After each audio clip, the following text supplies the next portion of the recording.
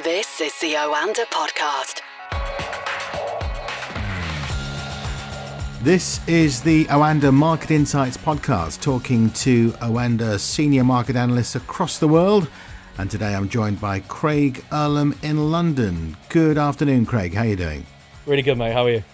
Very good, thanks. Before we talk about the big stories of the week and the week to come, what happened in the markets today? So we're ending the week slightly positively in the markets, but to be honest, it's just been a choppy week as a whole, and I don't think that's really changed based on what we're seeing today.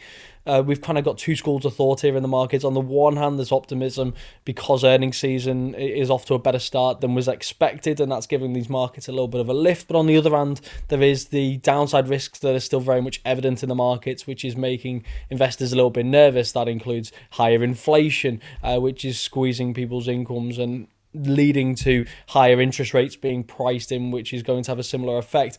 We also have things like the energy crisis going into the winter period. We're seeing rising COVID rates here in the UK. That's expected to continue across the Northern Hemisphere going into the winter. And then there's other downside risks for the markets as well, which is just weighing on sentiment a little bit. And what that means is we're just in this very choppy period in the market. So while Europe's ended mostly higher today, it's not really changing the narrative that we've seen over the course of the week. And you can almost see that evidence in the US at the time of recording as well. We've got the Dow, which is slightly in positive negative territory.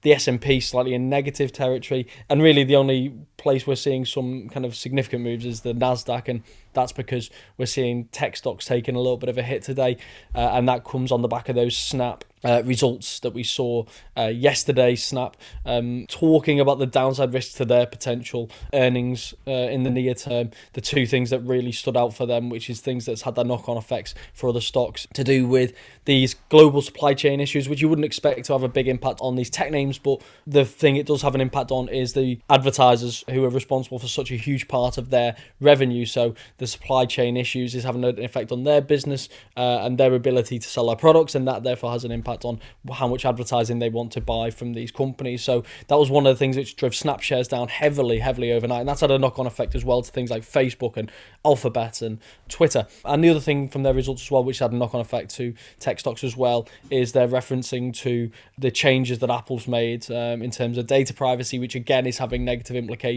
as well in terms of their ability to advertise, with people having a choice on whether they want to see this advertising. So that's having a knock-on effect as well to these many of these tech firms as well, which now face greater challenges as a result. So that's leading the Nasdaq down a little bit more of a negative route today, but more broadly speaking across the markets, it's just choppiness which we've really seen continue throughout. Okay, meanwhile, on this side of the Atlantic, the Bank of England's new chief economist has warned that UK inflation is likely to hit or surpass 5% by early next year. And this, of course, has increased speculation of an interest rate hike in just under a couple of weeks on the 4th of November. I think most people in the markets think that there is going to be a rise to 0.25%. Would you be in agreement with that? Yeah, either in November or December. What he has suggested is that November meeting is live. So maybe he's looked at maybe the Bank of England's been looking at the market pricing and suggested that November's not being taken as seriously as it potentially should be. That's not to say that they are going to raise interest rates, and there's plenty of good reasons for them not to. For one, they won't have the data to hand at that point about the impact that the end of the furlough scheme is going to have had on the labour market. And I think that's a very important thing to have to hand when you're making these decisions. And then also, like, we are seeing a surge now in COVID cases. That's not yet filtering through to high numbers of hospitalisations and fatalities. But given that we are in the surge period in terms of cases, I think the Bank of England would be wise to have that data to hand. Now, they're not raising interest rates because they are optimistic and bullish about the economy. They're doing it because they are concerned about inflation or what inflation could become. I think the general consensus view is still that it is transitory. How long it's going to last is still an issue, because the longer this goes on, the less transitory it becomes, not just because in terms of time, but in terms of people's inflation expectations, in terms of their salary demands. And if we start to see people demanding higher wages, and we start seeing companies more willing to put prices up because consumers are expecting it and accepting of it, then that is something that then stops being transitory and becomes far more permanent. And that's something that I think the Bank of England's concerned about, like many central banks are around the world. And that's why we are expecting this rate hike. So it's not really just that one rate hike that people are really focused on. It's how many that's going to become.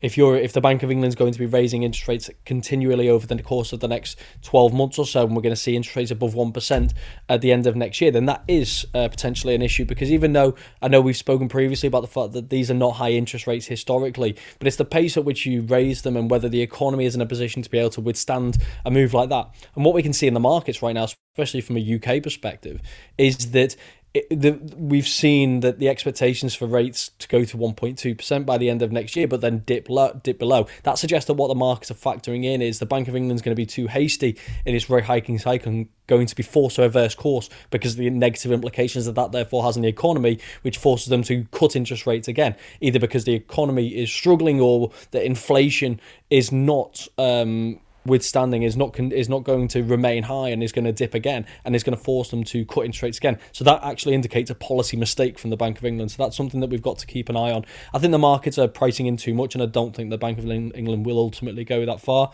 But that's what we're seeing at the moment, and it's something that we're seeing really across the board with regards to central banks, because inflation is now going high enough for long enough that it makes them very uncomfortable. And they will have their eyes on some other data. I mean, we've seen retail sales figures out today, which fell for the fifth month in a row in September, sales dipping by 0.2%. This is in the UK, of course, that are down to the Office for National Statistics. So that wouldn't necessarily encourage them to lift rates, would it? Because, again, you're going to get stagflation if you're not careful. And the other interesting thing to note regarding rates today, Craig, and over the last few days, Bank of Russia raised its interest rates above expectation. But on the other side of the coin, Turkey has cut its rates. So on the first point, the retail sales, I think it's really interesting that it does highlight the fact that there is still that underlying weakness and underlying caution really from people to spend money in the UK. Savings rate seems to be higher than normal. So that does point to a behavioural shift in the UK, and that's not going to help the economy move from this kind of sluggish pace of growth that we're seeing at the minute. But it also does reflect the fact that over the course of the last 4 or 5 months, we have seen the economy reopen. So we've seen spending shift from retail sales from the retail sector into services, so things like restaurants and pubs, etc. So that, I think that also represents a bit of a shift here. So I think we will see it move back going into the winter as people maybe become a little bit more cautious, but also the holiday season as well, I think, is going to trigger that as well. And also last month we had the fuel crisis where people were queuing at pumps where we were running out because of this silly hysteria that we were seeing.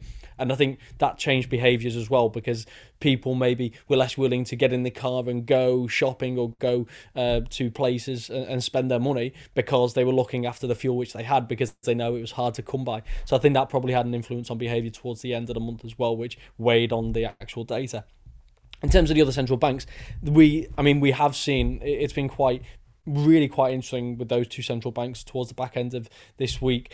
So we've got the Central Bank of Russia, which raised interest rates by 75 basis points, market expectations for about 25 or 50, and they did this because inflation is running high, and we're seeing more like domestic and external inflation factors for Russia as well, which is what's driving this concern. But it's raising. It's expected to rise by the end of this year to around double their inflation target. So they're trying to very much nip this in the bud early, and they've actually said they could raise interest rates again later this year, maybe 100 basis points again, in order to try and get to grips with inflation, which is expected to, I think, run close to 8%. So that's something that they are concerned about, and they want to very much get to grips with this earlier than the markets had expected them to. On the other side, you've got Turkey, where there is clearly a massive political influence on the central bank. We've known this for some time. President Erdogan has sacked 3 central bank governors, I think it is, in the last 2.5 years because of it. They were either not getting to grips with the inflation problem by trying to appease them, or trying to raise interest rates to try and get to grips with the inflation issue, which he doesn't like because it has a negative implications for the economy, or doing so, either of those too slowly. And he was starting to lose patience reportedly with the current central bank governor who replaced the previous one back in March, and it seems that he's responded. So President Erdogan, for context, believes that higher interest rates stoke inflation and lower interest rates reduce inflation. That very much runs counter to the general theory, which is higher interest rates bring inflation down and vice versa. So he is trying to influence his central bank governors, and many have resisted, but it seems that the current central bank governor has not resisted. He initially came in suggesting that he would ensure that interest rates remain above inflation in order to try and bring that inflation rate down. Well, currently inflation is running at 19.58%. They reduced interest rates at the last meeting to 18% from 19%, and the markets were expecting them to do the same again, not because it's the right decision, but because they knew where this trend was moving, and because the Central Bank of Turkey, the CBRT, had said that they are focused more on core inflation and where they expect core inflation to be, and then they cut interest rates by 2% again at this meeting. So what they've effectively done is shattered their own credibility, and they've told everyone in the markets, we are being politically guided, and we are not acting independently, and that grey area between government and central bank doesn't exist. And what that does is, by shattering their credibility here, they've triggered a run on the lira. The lira fell more than 3% yesterday, which is a huge move in currency markets. It's now at a record low against the US dollar. It's off more than 1% again today, and it could potentially fall much further now that it's become so clear that what they're effectively doing. While other central banks also believe inflation is temporary, they're not taking a gamble on it. They are saying that this is their belief, and they are therefore allowing a little extra leeway. The CBRT is very much taking a gamble on it and saying, we think it's temporary, and therefore we're going to cut interest rates and hope for the best. And the markets very much don't like that. So I think what could come now could potentially be capital outflows from Turkey, which will exacerbate the lira move. We've seen this before, and it looks like the worst is going to unfold, and ultimately that means higher inflation down the road, and more problems. And ultimately, like I say, the central bank governor may have saved his job for now, but I'm confident that when inflation does start to rise again, and becomes another economic issue, and the central bank's forced to intervene in the markets, etc., that he will very much be thrown overboard quite quickly, and we'll be on to yet another governor. So this is something that we've seen before, and unless they get extremely lucky on the inflation outlook, it could get quite nasty. And what of the ECB and the Fed next week? Are there issues relating to these worries about raising rates or otherwise? So the ECB will meet next week. We're not going to get too much from the ECB, I wouldn't have thought, just because they release their economic projections in December, so it's every quarter. So the next one is in December. The pandemic emergency purchase program, the pandemic related version of the asset purchase program, is due to expire in March. They're not expected to use the full envelope that they'd set aside for that. That is expected to be allowed to expire, but depending on what the data says, depending on how the economy is performing, what the inflation projections are. I mean, the euro area is also running inflation above their 2% target, but they're expecting it to come back well below their target, and therefore I think they'll continue to offer this stimulus. So what they'll do is, the current consensus view is that they'll effectively increase their asset purchase program when the PEP program draws to a close. But we're not going to get really any information on that until December, when they have a much better idea of what their projections are. So that's the ECB next week, and then the Fed the week after. That is where we are going to find out. Well, it seems almost nailed on that they are going to taper. We've heard from Jerome Powell at the time of recording suggesting that it's not the time to raise interest rates, but it is the time to taper their asset purchases. So their asset purchase will start to be unwound. I think it's $120 billion, $80 billion of bonds, 40 of mortgage-backed securities. So they'll wind them down over the course of 8 months, and bring them to a close in the middle of next year. So that announcement is expected next in 2 weeks. It's not that we're interested in, though, as far as the Feds. It's when they're going to start to raise interest rates. The markets are pricing in a rate hike later next year. And what's interesting is that they are kind of going to be late to the game on that, which is unusual. Usually they're very much ahead. But you look at the Bank of England, they're expected to raise interest rates 4 times by then.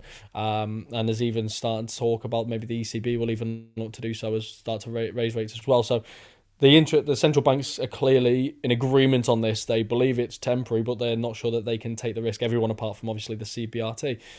And I'm sure we'll learn more about this now again over the course of the next couple of weeks. Inflation, it's not here to stay forever, but it probably is here to stay for the next 6 to 12 months. And that puts central banks in a really difficult position when you've got sluggish growth and the economy hasn't fully recovered, but you have high inflation. You're between a rock and a hard place. And it seems that the decision from these central banks is we can afford to raise rates gradually and hope that that's enough, and that the supply side inflation doesn't become demand side inflation, so that supply chain issues don't filter through into higher wages and higher wage demands and higher inflation expectations and higher prices, and hopefully it will find a good balance by the middle to end of next year.